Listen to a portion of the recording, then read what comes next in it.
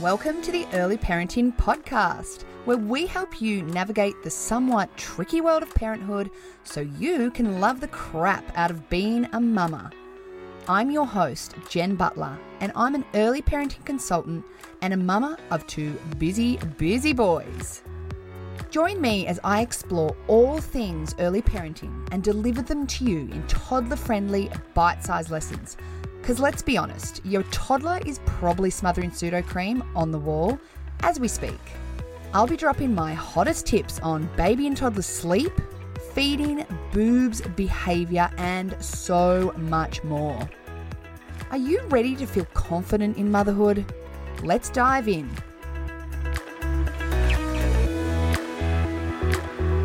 Hello everyone, and welcome to another episode of the Early Parenting Podcast.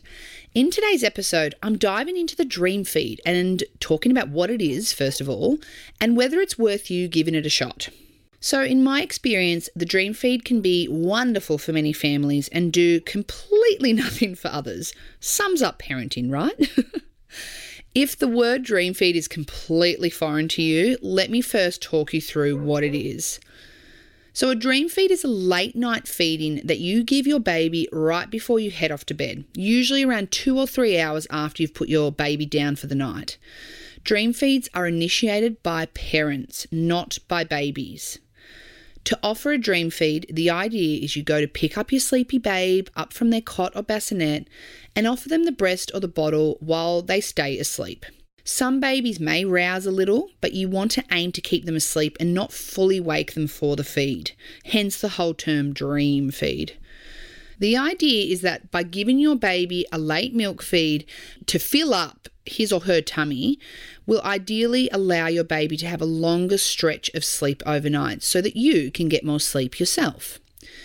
So your baby might be too sleepy to make it through a full milk feed, but having that late night snack could hold your baby off from wanting the next one for at least another hour or two.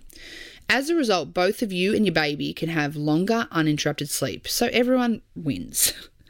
Sounds awesome, right? Sounds like the dream. But here's the thing, it doesn't always prolong sleep like we hope. The reason for this is because babies wake for so many reasons other than just hunger. So in my personal and professional experience, many babies will continue to wake up around the 1 a.m. mark despite having had this top-up dream feed. So how do you know if the dream feed is for you? A reason why it might be worthwhile doing the dream feed is if you stay up until that 10, 11 o'clock p.m. time anyway. If you're up and you're thinking, I'll give this a go, we may as well see what it does, no harm. The second reason is that you offer the dream feed and you do find your baby doesn't wake for 3 to 4 hours after that feed. You get that longer stretch from having topped them up and then they sleep for longer into the night, meaning you get more sleep. But what are the signs it isn't for you? The first one would be is that you prefer to go to bed earlier. So if the thought of staying up till 10, 11 o'clock gives you the heebie-jeebies, then it's probably not for you. You're better off feeding to demand and just going to bed and catching that wonderful hours of early sleep that we love to get before midnight. So much more restorative.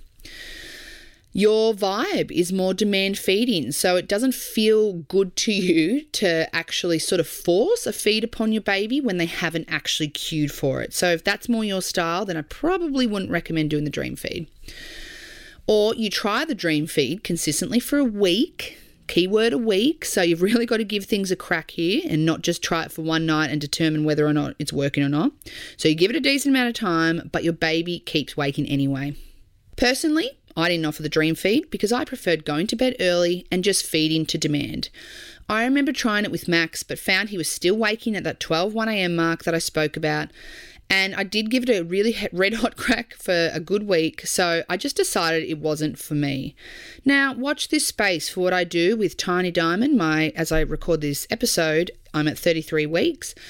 I'm not sure what I'm going to do. I may try it. I will let you know. Anyway, I hope that gives you a bit of clarity on what the dream feed is all about, and I will catch you in the next episode. Thanks for listening to the episode, Mama. I hope you enjoyed it. If you did, make sure to share the episode with a friend, with your mother's group, or tag me at Jen Butler Early Parenting on Instagram. The more that know about this podcast, the more people I can help. If you're looking for support that is personalised for your babe and tailored to your family's needs, then make sure to head on over to my website, www.jenniferbutler.com.au, and check out how we can work together so you can move through motherhood with confidence. Catch you in the next episode, Mama.